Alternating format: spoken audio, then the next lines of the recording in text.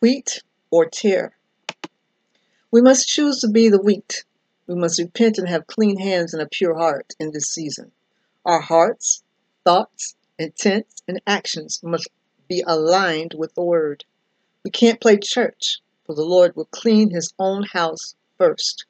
He's already begun and will be removing those who have not repented, submitted, and are not walking in obedience.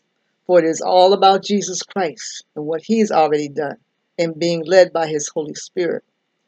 For the latter rain and the final harvest is where His thoughts are, and has forewarned the body of Christ.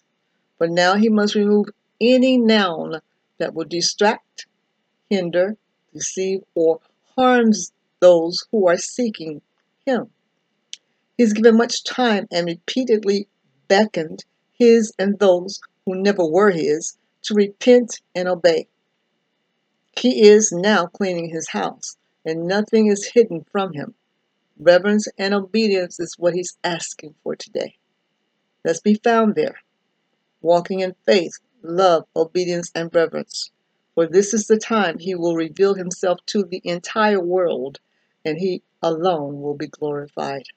Help us, Holy Spirit, to focus totally on what our Father wants from His children, His soldiers, the remnant, the body of Christ. May we take these moments today to place ourselves in the secret place, to hear your voice, to forgive all from everything. For the days have been shortened and the world has gotten darker, but the field is ripe.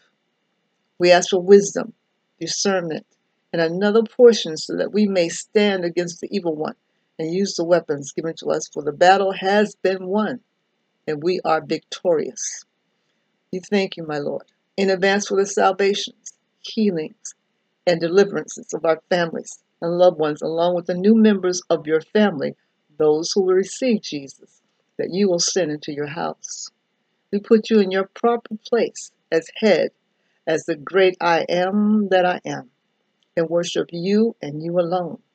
In Jesus' name, amen, amen. Scripture stone, Matthew 13, verses 24 through 30. Thank you, Lord. We praise you and give you all the glory. In Jesus' name.